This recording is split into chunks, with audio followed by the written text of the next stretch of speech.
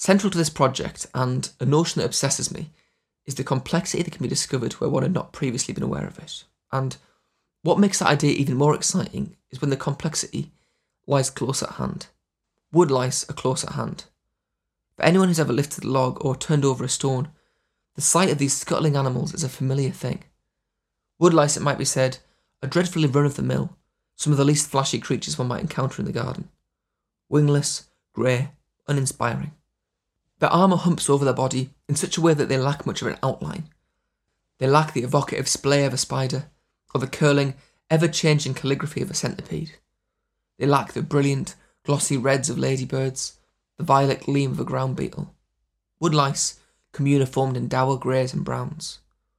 The woodlouse has done a very good job of being familiar, unthreatening, and apparently uninteresting. What does the average person know about woodlice? Given pen and paper, could the average person come anywhere near filling a page? Probably most people could note the following in regard to woodlice. They're grey, brown, dull-coloured. You find them under things in groups. They scatter when you find them. I think most people could draw a passable woodlouse. They'd probably get the segmented shell right. What beyond that is there to say about woodlice? Well, the fact is, surely the amount that can be known about woodlice, or about any animal, or about anything really, could fill an endless number of books. The glorious fact, the one that thrills me, is that though grey in groups under logs scatter is the baseline for our understanding of woodlice, the amount that can be learned is vast, and the amount yet to be known is vaster still. In this episode, we lift the log, see the scatter, and then proceed further into the incredible undervalued depths of the humble woodlouse.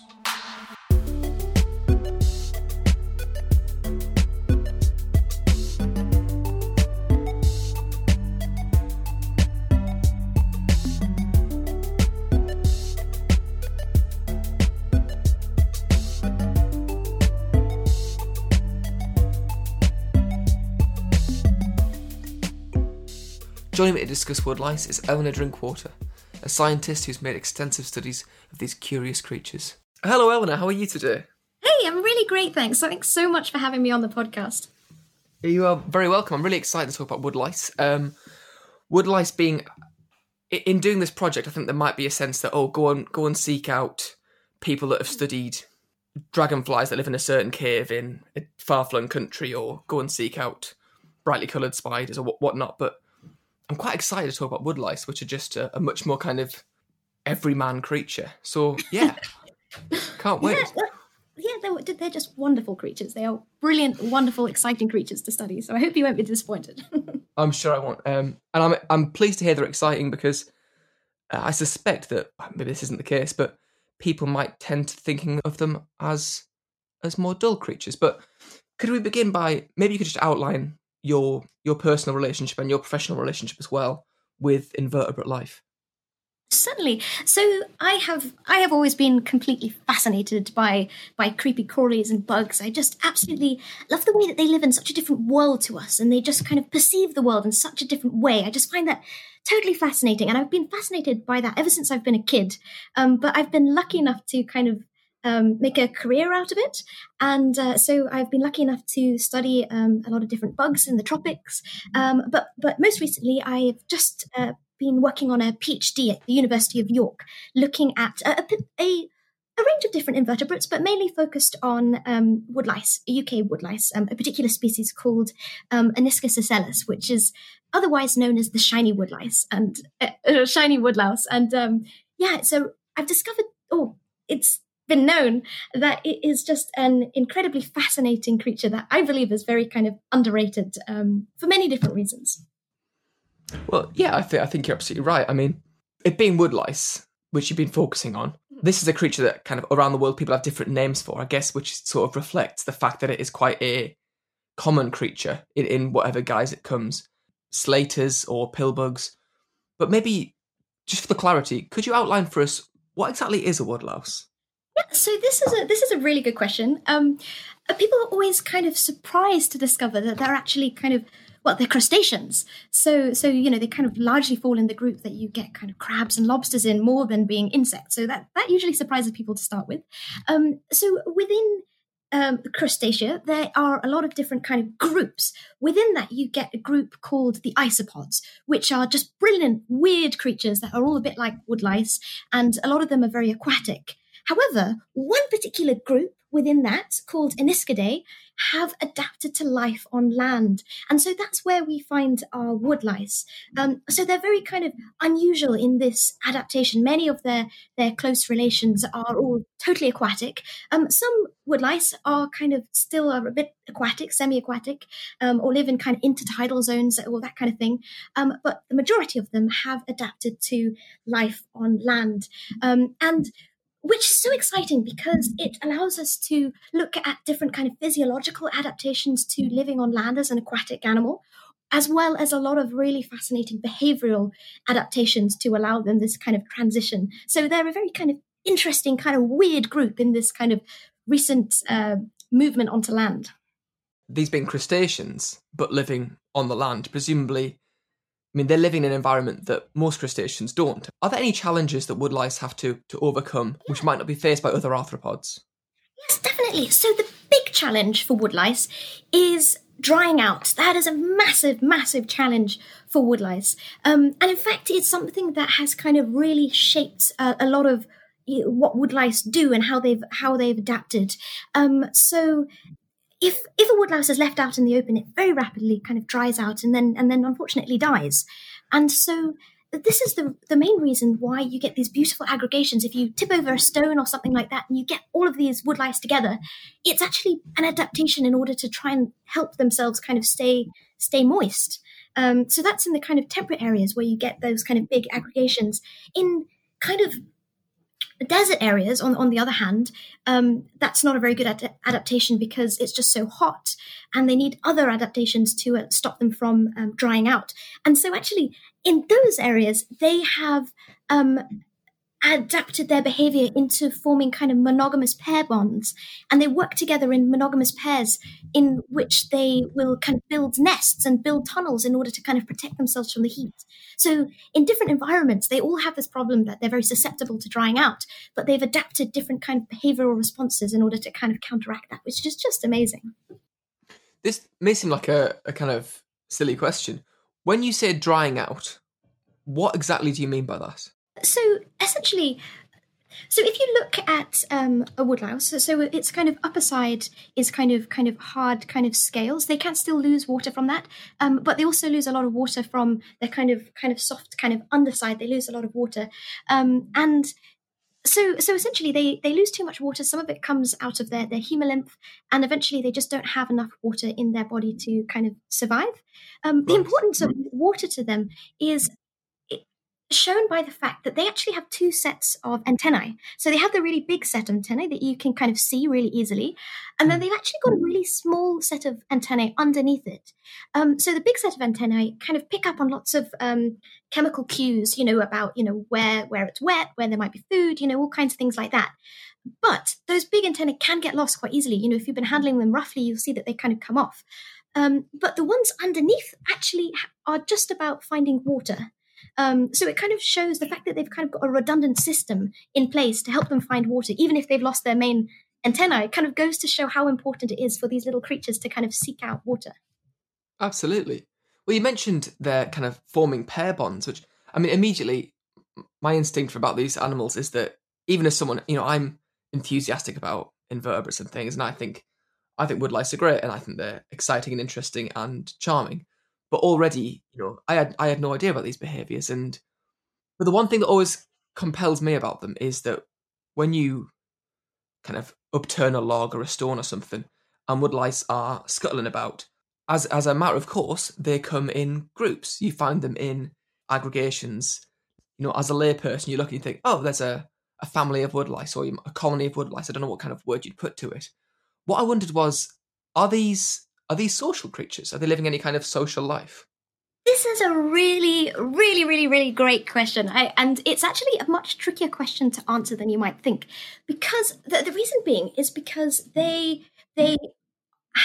are kind of social. As you say, they come in these social groups. But they don't appear to form kind of social networks per se.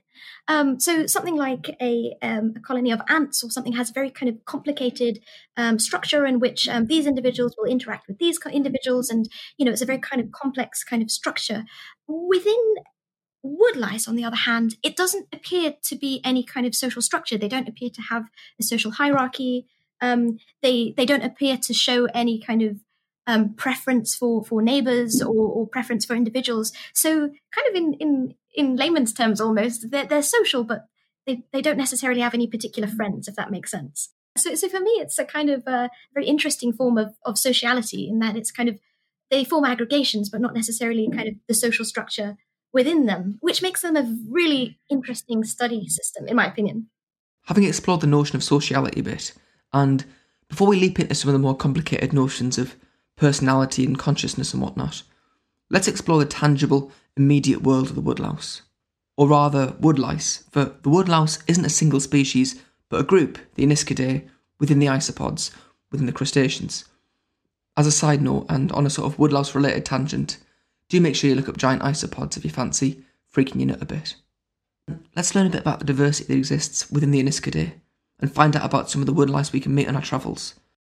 The fun thing about the UK is that we have so many different species of woodlice, and a lot of them, even though they look really similar, have very different adaptations. So largely dependent on how they've adapted to. Some of them are kind of more waterproof, as it were, than others, so they lose water less easily. So, for example, the ones that kind of roll up, so they tend to be in a group called Armadillium, and they're interesting because they're kind of harder, and so they dry out less easily, and so as a result they tend to be much more active during the daytime, whereas other ones, like the kind of shiny or rough woodlice, which are the ones you find under rocks, they kind of have these aggregations and everything going on. But even between the two of them, though they look quite similar, they have very different behaviors themselves. So that's one of the fascinating things, that, it might be the case that they all look the same and grey, but actually within them you have all these amazing different groups, which all are doing completely different things. So I definitely recommend looking up some of the different kind of species and seeing if you could tell the difference between them.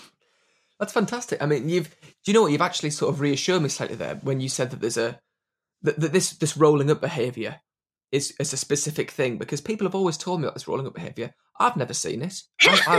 I thought people were sort of on the wind up, or it was just an urban myth or something, but this is happening. It's just not in the woodlice that maybe I've seen knocking about.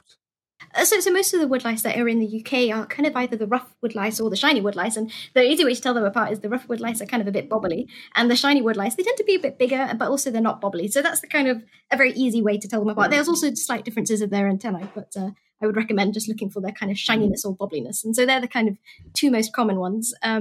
But between the two of them, the shiny woodlice kind of loses water a little bit easier than the rough woodlice, which mean that they have slightly different kind of patterns of behavior, despite the fact that you kind of see them in these kind of interspecies groups, which again is another kind of fascinating thing.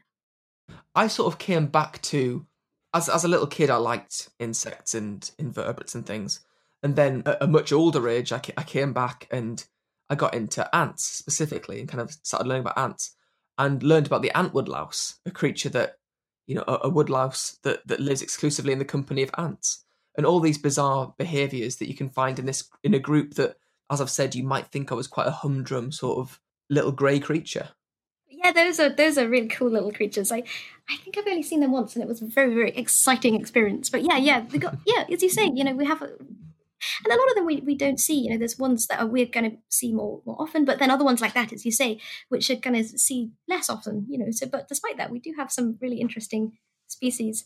Another fun thing to kind of look out for when you're looking for woodlice is a kind of a way to split them up as well is that you have kind of sprinters or clampers. That's another thing. So some species of woodlice, if you poke them, they kind of clamp down and they try and stop you from kind of picking them up. And then other ones, if you poke them, they'll kind of run away, which is another way of kind of separating species on their behavior. So that's another quite fun thing. If you find woodlice, give it a poke and see if it's a sprinter or a clamper. The idea that we can sort woodlice into informal categories, sprinters and clampers, those that flee and those that hunker down, is an interesting one. In addition to these two informal categories, we can add rollers, those that ball up when startled. Some visions of woodlice categorisation add two further groups, though neither is quite as pleasing. Those two categories are spiniforms and nonconformists. In the short paper Names for Terrestrial Isopods in Japan, Toru Undergawa demonstrates that these informal categories are also observed in Japan, with their own lovely evocative names. The runners or sprinters are known as funamushi. Funa is a boat or a ship, mushi is a bug. The clingers are warazimushi, roughly sandalbug or shoebug, and the rollers are dangomushi, something like dumpling bug. Boat, sandal, dumpling, lovely. And all with logic. Rollers, dumpling bugs, on being frightened assume the form of a dumpling. Clingers, sandal bugs, grip with their feet. The boat bug, Undergawa tells us, a runner as we might call it, are associated with a seaside, a Japanese dictionary noting that they're often found running across the decks of boats. The ubiquity of the woodlouse, the regularity with which we encounter it, is suggested by the overwhelming number of familiar names that they hold, or have held, even within the English-speaking world. Woodlice, pillbugs, slaters, roly-polies, cheesy bugs, chiselbobs, woodpigs, monkey peas. The names which have been historically given to woodlice can be organised into a number of subcategories, suggestive of the cultural associations we attach to them. Woodlouse is the name which is stuck, at least in my experience, but a great many other colloquial terms for woodlice refer to wood and carpentry, probably owing to the woodlouse's tendency to living under logs and among rotting wood. Bouncing off the wood association, we have names like carpenter's flea, woodbug, boat builders and woodpig. Woodpig's a lovely one, because we can then jump into another category of colloquial woodlice names, pig names. Is it the faintly rotund form, the curvature of the woodlouse, that gives it a piggy association? I'm not sure, but for whatever reason, woodlice have historically gained names like chuggy pig, sow pig, pig louse, tiddy hog, gramfer pig and grammar sow. Fuzzy pig, another colloquial woodlouse name, might well not refer to a pig as in a pig. Instead, fuzzy pig comes second hand from another animal already named after a pig. That is, a hedgehog, an animal which rolls itself up when threatened, fuzzy with spikes. If you're listening and English isn't your first language, I'd love to know how you refer to woodlice and how your term for woodlouse translates. I'd also love to know if there's any colloquial terms in your country, so do write in. One thing you've been looking at is the notion of personality in woodlice. Yeah. Which is a fascinating idea. I've been reading a book by, what's his name? Peter Godfrey Smith, about the minds of animals and about how animals, whether they have a consciousness and things like this. And one thing that occurs to me a lot in reading these books and in thinking about animals is that perhaps our understanding of them is actually limited by the language we use. So this idea that personality has been central to your study really interested me because, personality is it's hard not to think of it in sort of human terms or in terms that might seem like a reflection of what being a human is. And I wondered sort of, how do you define what you mean by personality? So that's a very good point. And in fact, there's been a lot of criticism within the field, or concern within the fields, that a term like personalities is too human to apply to animals, especially as when we're talking about animal personality, we're talking about something that's quite different to human personality. When we talk about human personality, you instantly think of, whether or not people have hobbies or what TV show they like watching or kind of a lot of very kind of complex ideas when it comes to personality. With animals, we kind of just apply the term to mean kind of consistent individual differences. So consistent differences between the individuals of one species, which are consistent over time and context. So that would mean something like, if you have a mouse, for example, which is a very shy creature, it will be shy consistently throughout its life or throughout the period of time that you're measuring it. And, if the conditions in the environment change, the mouse will consistently be shy across the kind of changing environment. So that's kind of what we mean by animal personality. It's a good question as to whether it is, the right term to apply to things like invertebrates, because we are talking about something very different to human personality. I personally quite like the term because I feel like it kind of is quite engaging and it kind of gets people interested. But it does have to be used with caution because we're not talking about human personality in these terms. We're just talking about kind of simple differences in behavior that are kind of consistent over time. I see. Yeah, I mean, when I mention this idea of language, I'm by no means trying to frame it as a criticism. I suppose I mean is that I sometimes wonder if our we'll get onto this in a second maybe, but if our capacity to study animals and to understand them is limited not by a lack of something on their part, but on a lack of an ability for us to recognise that thing. Let's talk more closely about what you've been studying then. So what does studying the personality, or kind of trying to ascertain the personality in woodlice, what has your study involved? So you can look at personality. The main thing about personality is you choose something which is appropriate to your study system. And so for something like woodlice, a lot of what we've been doing is looking at kind of variation in activity levels. This is a kind of a way of studying personality, which is kind of quite common across invertebrates. So we've been looking at how different individuals may vary in their individual activity level and how this is kind of consistent over time. This is a really interesting, in my opinion, because it's a very simple way of looking at some really, really fascinating questions, like, why do animals have personalities? What is the use of personality? Why does something like a woodlouse bother to evolve a personality, which is kind of a really kind of central and kind of really fascinating question. And there are lots of different hypotheses to explain this. So a big one that's very popular among birds is the kind of live fast, die young hypothesis, which is that different individuals might take more risks and then die early, or other individuals would be kind of more shy and have more babies but have less kind of reproductive opportunities. Another theory behind it is a social niche hypothesis. So the idea that you're living in a social environment, so you've kind of got to develop a different personality, so you will occupy different social niches.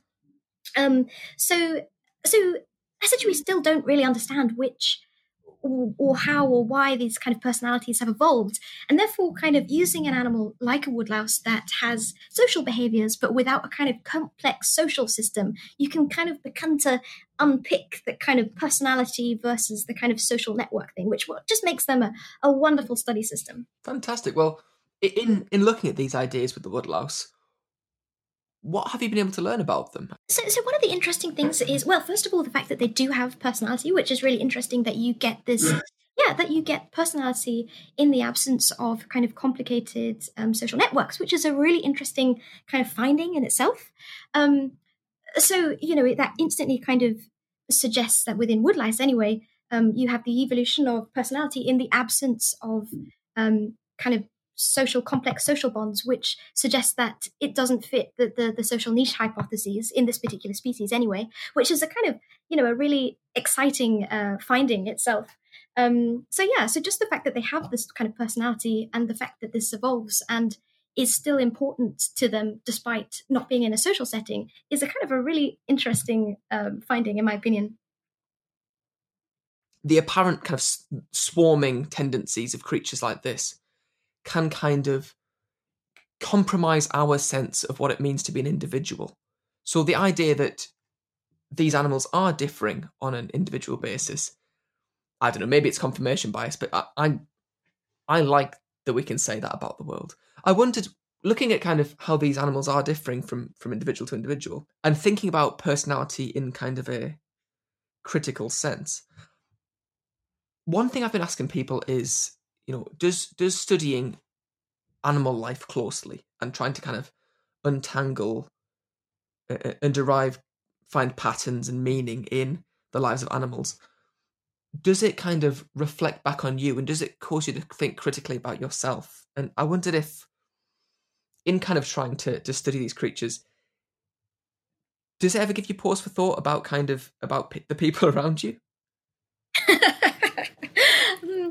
Well, yeah, I'd say it does. I'd say for me, studying bugs, and I guess I've already kind of slightly touched on that before, but I think it's a kind of an appreciation that you have of so many different kind of incredible creatures, which are kind of very much in plain sight. But the more you begin to kind of dig into them, the more kind of fascinating you find them to be.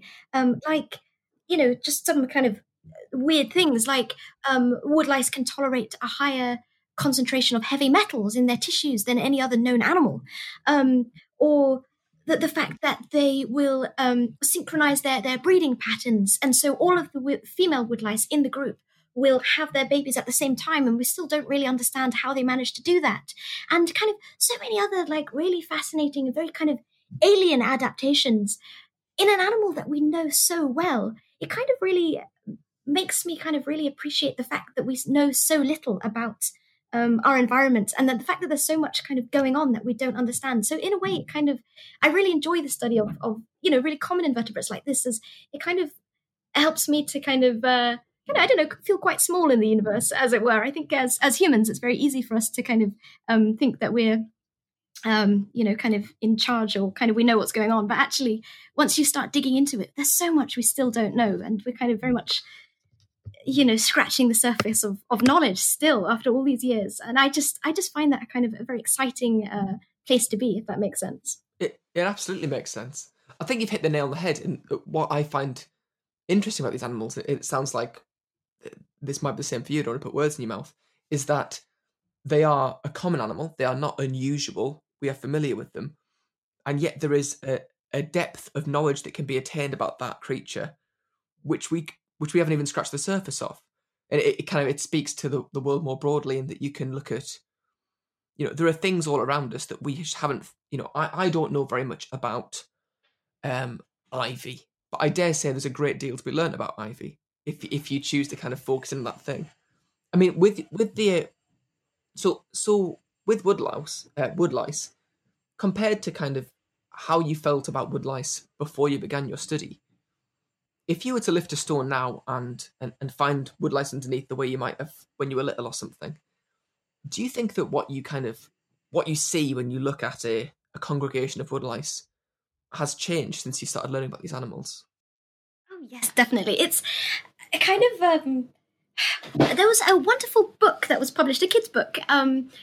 It was done by the BBC years ago. It's called Alien Planet, and in it kind of points out the fact that invertebrates are kind of very much like kind of aliens living on our planet almost. And I kind of feel like that, like knowing a little bit more about woodlice and knowing just how kind of weird and bizarre their lives are. It kind of, it gets me even more excited when I kind of flip over a rock and kind of see these creatures. And, suddenly you start wondering about, there's so many different fascinating things. Like there's a bacteria called Wolbachia, which will infect the woodlice, and as it can only be passed through females, it will feminize the males, and so you will end up with a whole aggregation of just females in order for this bacteria to kind of reproduce. And so, so once you start kind of knowing bits and pieces like that, you kind of start looking at these aggregations and you're like, oh, I wonder if they're infected. I wonder if, what the female male proportions are. I wonder, how what they're feeding on at the moment. There's just so many there's a real depth to these animals' lives that I really didn't appreciate before studying them in more detail. Should we backpedal really, really hard and sort of answer a question that I probably should have asked at the start? Eleanor, what do they eat?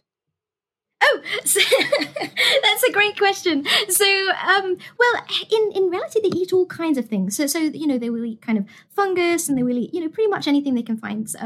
In the lab, we feed them potato. They really like potato, and fish flakes is the best thing. If you're ever keeping them as pets, I would recommend potato and fish flakes, because they need to have kind of something that's quite kind of hard, carb heavy, which in the wild could be, kind of rotting things, and a little bit of protein as well. So they'll have both of those things. So yeah, so that is a good question. I've learned something interesting about woodlice. I'll tell you it by way of some theology.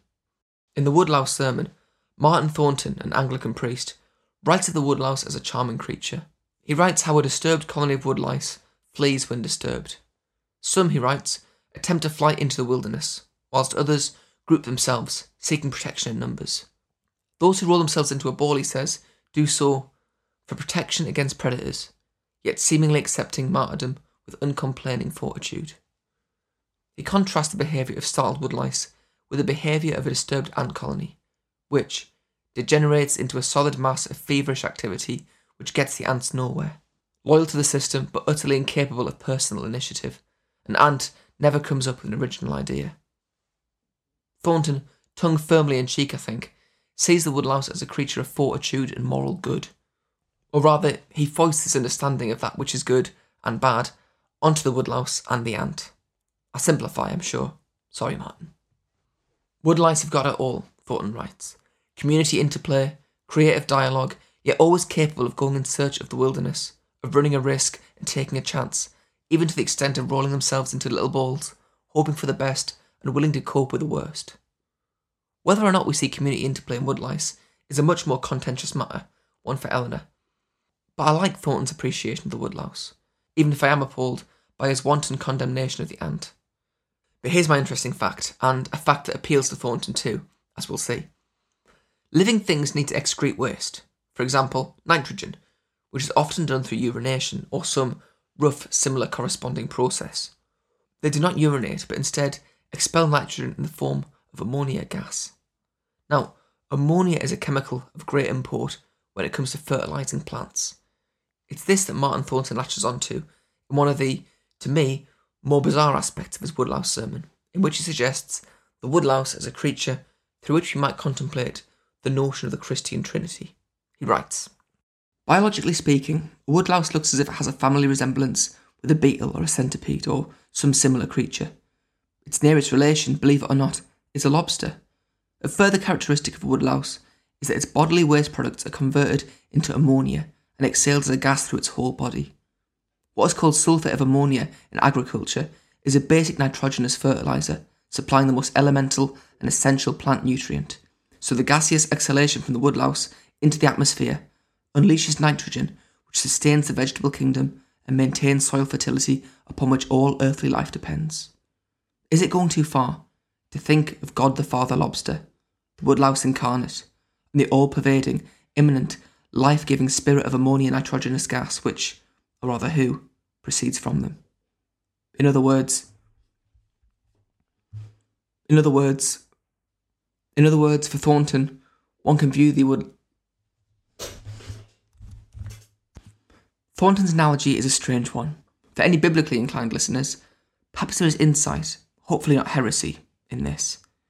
Lobster the Father, woodlouse the Son, ammonia the Holy Spirit. These woodlice, our ability to understand how another living thing experiences the world is very odd and very restricted and difficult, I guess. And I'm sure that you've there would have been challenges in your study, and investigating this idea is a strange one. And I wonder are there any questions that you would like to answer that you just don't feel we have the capacity to answer at the moment? I would say yes. There are so many questions that we just don't know the answer to. As I said before, we're still scratching the surface. And there's just so much.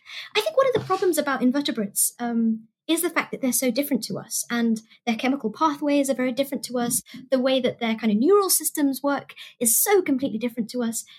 It's so hard to know, the kind of depths of the cognitive capacity of a lot of invertebrates. And kind of pretty much, almost every week there are new studies which are coming out that are kind of describing things about invertebrates that kind of really call into question our assumptions about their cognition. There was a lovely study that came out earlier this year which showed tool use in ants, and that's a kind of really higher level kind of cognitive skill that's just kind of really remarkable in these invertebrates. Or there's been a lot of amazing work coming out on bumblebees, which has been showing that kind of bumblebees can be trained to kind of perform tricks, but also able to make kind of quite high level kind of cognitive jumps between different things, which again is kind of quite kind of surprising. So I reckon that this is a really exciting time for entomology, that you're kind of getting these kind of little clues at the moment about these different invertebrates having a much more kind of complex cognition than we think they do.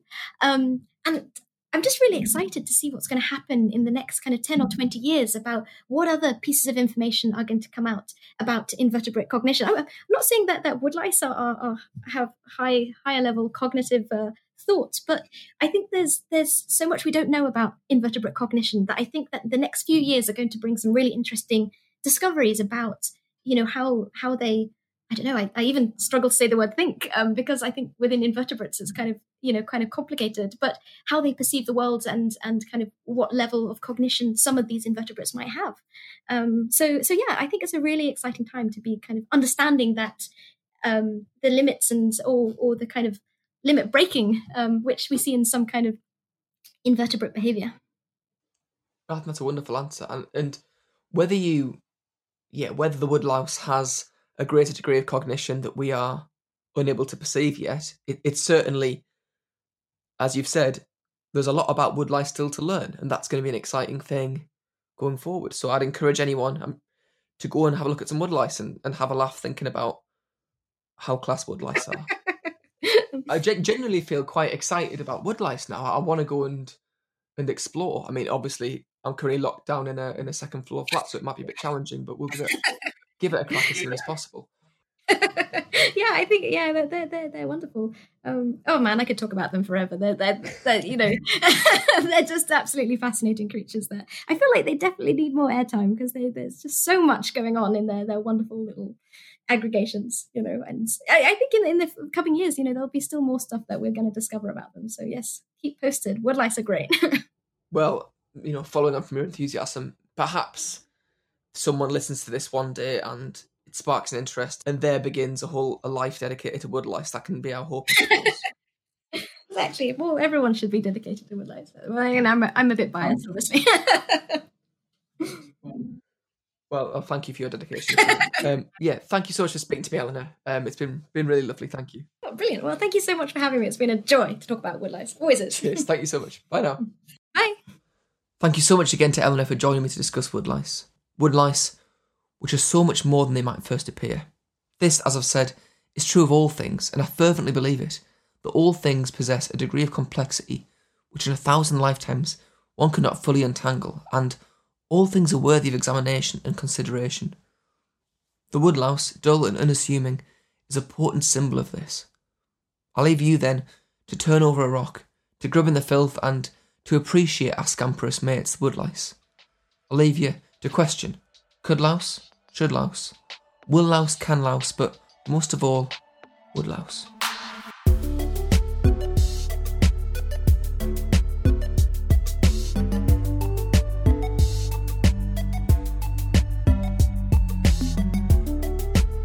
Grubbing in the Filth was written and produced by me, Tom Sharp, with music by Will Hatton. My thanks to Eleanor Drinkwater for enthusiasm and expertise. If social media is a rotten log, hide beneath it with me. On Instagram, it's at Grubbing in the Filth, and on Twitter, it's at GITF Podcast. You can also email grubbinginthefilth@gmail.com. Until next time, in the name of the lobster, the woodlouse, and the ammonia, I bless you. Bye.